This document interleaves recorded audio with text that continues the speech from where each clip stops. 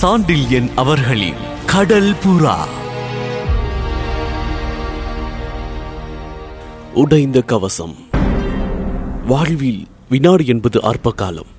ஆனால் அந்த அற்ப காலம் பெருமாற்றங்களை ஏற்படுத்துவதும் உண்டு. மாற்றங்கள் எண்ணங்களில் ஏற்படலாம், சரீரத்தில் ஏற்படலாம், உயிரை பற்றி கூட ஏற்படலாம். ஆகையால் வினாடிதானே என்று காலத்தை ஒதுக்குவதற்கு இல்லை. வினாடியாக இருந்தாலும் அது காலம்தான். அதன் வேகம் இணையற்றது என்பதை உணர்வதுதான் விவேகம். அந்த விவேகம் மறையும் காலமும் உண்டு. அதை மயக்கம் தரும் காலம் என்று வேதாந்தம் சொல்லும். அப்படி மயக்கம் தரும் காலங்களில் காதல் வசப்படும் காலமும் ஒன்று. அப்படி காதல் மயக்கத்தில் இருந்த இருவரையும் பிரித்தது ஒரே வினாடிதான். அவன் முத்திரையை விரும்பி கூம்பி சென்ற மஞ்சள் அழகியின் இதழ்கள் திடீரென்று கடைசி வினாடியில் அமுதம் கிட்டும் நிலையில் தாழி கவிழ்ந்தது போல வேறு பக்கம் திரும்பின. அவன் கரங்களின் பிடியில் இருந்து உடலும் திமிரி பிரிந்து தனித்து உட்கார்ந்த அவள் முகத்தில் அச்சம் பெரிதும் உதயமாயிருந்தது. அவள் திடீர் மாற்றத்திற்கு காரணத்தை அறியாத இளைய பல்லவன், ஏன் மஞ்சள் அழகி, என்ன நேர்ந்து விட்டது, ஏன் இந்த ஏமாற்றம் என்று கவலை நிரம்பிய குரலில் வினவினான். மஞ்சள் அழகியின் கண்களின் பார்வை அவன் தோளுக்கு மேல் பாய்ந்து பின்னால் சென்று கொண்டிருந்தது. ஏதோ யோசனைகள் புத்தியின் அதிவேகத்துடன் சுழல்வதை அவள் முகம் சந்தேகம் வர எடுத்து காட்டியது. புத்தியில் பல எண்ணங்கள் சுற்றி கொண்டிருந்ததால் அவள் நீண்ட நேரம் பதில் சொல்லவில்லை. பதில் சொன்னபோது குரல் மெல்ல ஆட்டம் கண்டிருந்தது. பின்புறம் பின்புறம் திரும்பி பாருங்கள் என்று மட்டும் கூறினாள் அவள். பின்புறம் திரும்பி பார்த்த இளைய பல்லவனின் விழிகளில் ஆச்சரியம் பெரிதும் படர்ந்தது. கொள்ளை கூட்டம் பலமாக கூடி தன்னையும் மஞ்சள் அழகையையும் பார்த்து கொண்டிருப்பதை கண்டு இளைய பல்லவன் இதயத்தில் ஆச்சரியத்தோடு சினமும் ஏற்படவே, இது என்ன அநாகரிகம், ஒரு பெண்ணும் ஆணும் தனித்திருப்பதை வெறித்து வெறுத்து பார்க்கும் பழக்கம் என்று கோபத்தோடு கேட்டான் மஞ்சள் அழகியை நோக்கி. அதுதான் சொன்னேனே முன்பே, இந்த நாட்டு பழக்கம் இது என்றாள் மஞ்சள் அழகி குரலில் துயரம் தோய. என்ன பழக்கம், விளக்கித்தான் சொல்லி என்று வினவினான் இளைய பல்லவன். பெண்ணும் ஆணும் தனிப்பட சேர்ந்து சல்லாபித்திருக்க கூடாது. இருந்தால் அந்த பெண்ணை அவன் மனம் செய்து கொள்ள வேண்டும். செய்து கொள்ள மறுத்தால் விசாரணை கூடம் அமைக்கப்படட்டுமே. அந்த இருவர் தனியாயிருந்ததற்கு சாட்சிகள் அழைக்கப்படுவார்கள். அதை புரிந்து கொண்டே அந்த சாட்சிகளை ஏற்பாடு செய்ய உன் தந்தை கொள்ளைக்காரர்களை அழைத்து நம் இருவரையும் காட்டியிருக்கின்றார். ஆம், அதுதான் அவர் எண்ணம். சாட்சிகள் விசாரிக்கப்பட்டு நீங்கள் குற்றவாளி என்று தீர்மானிக்கப்படுவீர்கள். என்ன குற்றம்? மஞ்சள் அழகி தலையை குனிந்து கொண்டாள். சற்று தயக்கத்துடன் மெல்ல சொன்னாள், என்னை சீரழித்து குற்றம் என்று. பொய், அப்படி வரம்பு மீறி நான் என்ன செய்தேன் என்று இளைய பல்லவன் சங்கடத்தோடு பேசினான். வரம்பு மீறினாலும் மீறாவிட்டாலும் மீறியதாக குற்றம் சாட்டப்படும் உங்கள் மீது அதை ஜோடித்து நிரூபிக்கும் திறமை என் தந்தைக்கு உண்டு. உங்கள் விஷயத்தில் அந்த திறமையும் தேவையில்லை என்றாள் மஞ்சள் அழகி. ஏன் தேவையில்லை? நாம் இருவரும் அத்தனை லட்சணமாக நடந்து கொண்டிருக்கின்றோம். என்ன தவறுதலாக நடந்துவிட்டோம்? நடன நிகழ்ச்சியின் போது நீங்களும் நானும் ஒருவரை ஒருவர் பார்த்து கொண்டதை தந்தை கவனித்திருக்கின்றார். தந்தை என்ன, எல்லோரும் பார்த்திருக்கிறார்கள். இல்லாவிட்டால் தந்தை என்ற முறையை மீறி உங்களை மணந்து கொள்ள என் தந்தை தூண்டுவாரா? அது இருக்கட்டும். இத்தனை நேரம் நாம் இருவரும் இருந்த இந்த நிலை எந்த தவறான பொருளுக்கும் இடம் கொடுக்கும் என்று வெட்கத்தோடும் பயத்தோடும் பதில் சொன்னாள் மஞ்சள் அழகி. அப்படி நிரூபிக்கப்பட்டால் ஏற்படக்கூடிய ஆபத்து என்ன என்பதை மட்டும் இளைய பல்லவன் அறியாததால் மீண்டும் கேட்டான். சரி மஞ்சள் அழகி, விசாரணை நடக்கின்றது. என்னை குற்றவாளியாக தீர்மானிக்கின்றார்கள். அப்புறம் என்ன என்று. ஏற்கனவே சொன்னேனே, நீங்கள் ஒன்று என்னை மணக்கலாம் அல்லது மரணத்துக்கு உள்ளாகலாம் என்று குறிப்பிட்டாள் மஞ்சள் அழகி. என்னை பற்றிய விவரங்கள் பல உங்களுக்கு ஏற்கனவே தெரிந்திருக்கின்றன அல்லவா என்று வினவினான் இளைய பல்லவன் உறுதியான குரலில். ஆம். நான் மரணத்துக்கு அஞ்சாதவன் என்ற விவரம் மட்டும் உங்கள் காதுக்கு எட்டவில்லையா? அதுவும் எட்டியிருக்கும். அப்படி இருக்க இஷ்ட விரோதமாக என்னை யார் எதை செய்ய கட்டாயப்படுத்த முடியும்?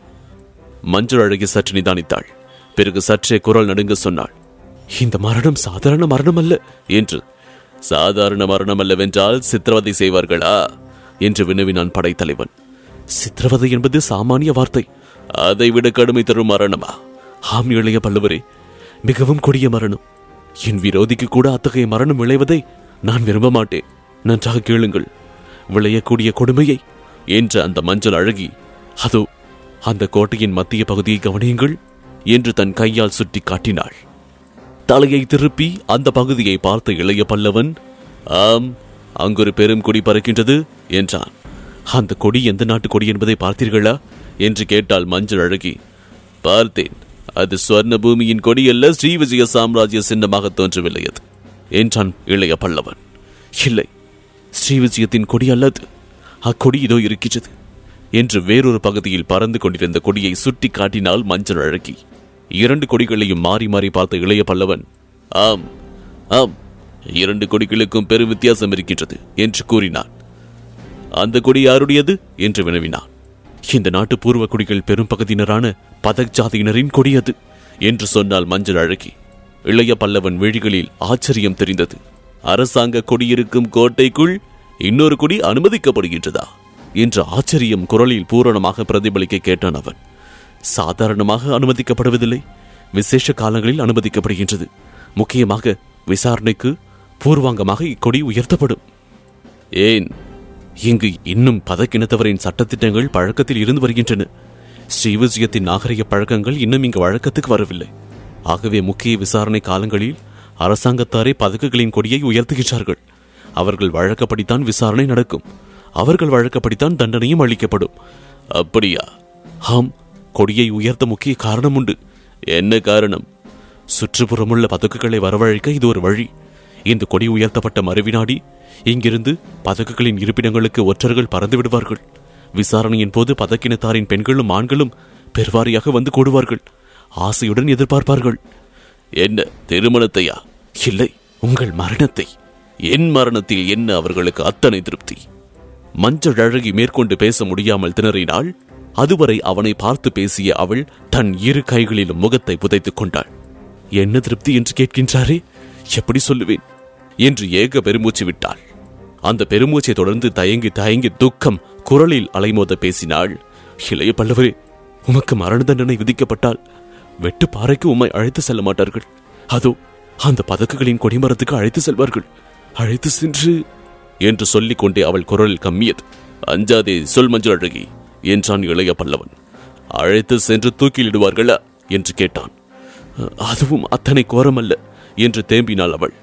இளைய பல்லவனின் இதயத்தில் அந்த ஏந்தி ஏழையின் துக்கத்தைக் கண்டு பரிதாபம் பெருக்கெடுத்து ஓடியது. அவளை மீண்டும் தன் அருகில் இழுத்தான்.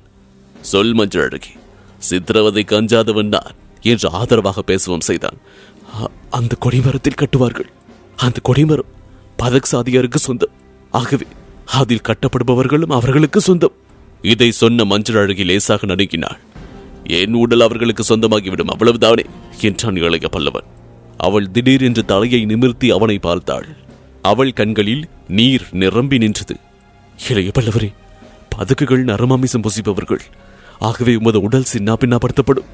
அந்த கொடிமரத்தில் உம்மை கட்டியதும் அக்ஷயமுனை காவலர் அகன்று விடுவார்கள்.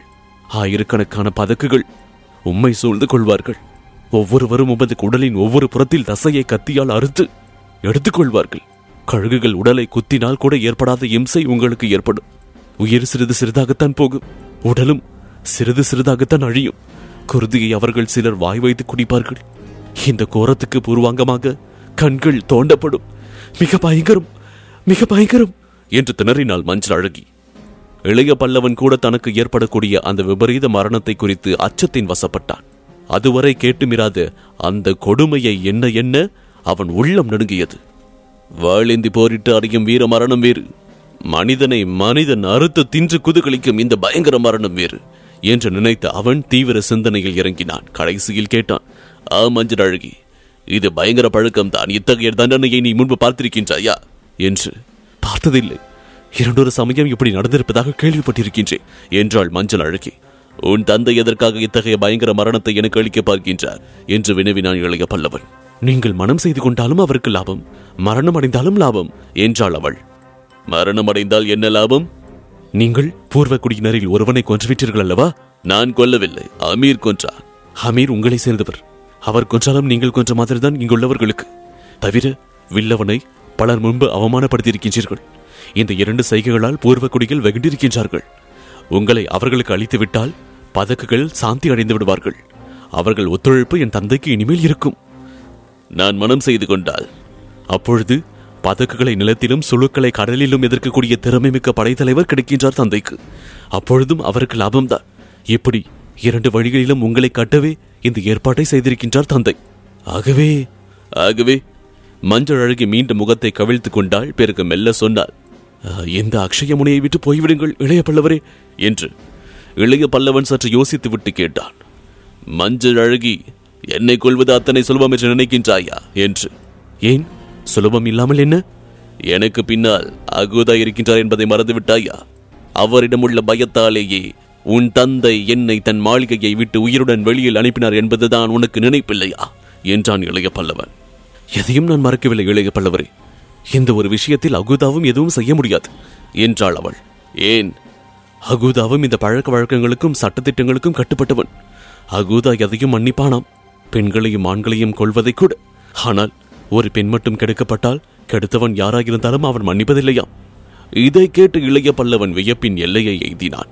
1 வருட காலமாக அகுதாவை பற்றி தான் அறியாத ஒரு புது தர்மத்தை மஞ்சள் அழகி எடுத்து சொன்னதும் அவனுக்கு பெரிய ஆச்சரியத்தை முதலில் விளைவித்தாலும் பிறகு உண்மையும் மெல்ல மலர்ந்தது அவன் இதயத்தில். எந்த இடம் சூறையாடும் போதும் பெண்களை மட்டும் தொடக்கூடாது என்று அகுதா இட்ட உத்தரவு அவனுக்கு அப்பொழுதுதான் நினைவுக்கு வந்தது. கொள்ளைக்காரன் இத்தனை வினோத உத்தரவை இடுகின்றான என்று அந்த சமயங்களில் சாதாரணமாக தோன்றியது இளைய பல்லவனுக்கு. இப்பொழுது அதை நினைக்க நினைக்க அகுதாவின் புரிபடாத பல செயல்கள் அவனுக்கு புரியலாயின. அகுதாவின் வாழ்க்கையில் பெண் சம்பந்தமான பெரும் விபரீதம் ஏற்பட்டிருக்க வேண்டும் என்று அவன் எண்ணினான். அந்த எண்ணங்களோடு அகுதாவின் குணத்தின் பலன் தன் நிலையை அக்ஷய முனையில் எத்தனை தூரம் பாதிக்கின்றது என்பதை நினைத்து சற்று சிந்தை கலங்கவும் செய்தான். அகுதாவிடம் உள்ள பயம் ஒன்றுதான் எனக்கு இங்கு கவசம். அதை உடைத்து விட்டான் பலவர்மன். இனி என் உயிர் அவன் கையில் இருக்கின்றது என்று எண்ணமிட்ட இளைய பல்லவன் திடீர் என்று ஒரு முடிவுக்கு வந்து, வா மஞ்சள் அழகி என்று அவளை அழைத்தான். அவள் எழுந்து நின்றாள். அவள் கையை பிடித்து அழைத்துக் கொண்டு கொள்ளையர் கூட்டமாக நின்றிருந்த இடத்தை நோக்கி நடந்தான் இளைய பல்லவன். அவன் முகத்தில் உறுதி மண்டி கிடந்தது.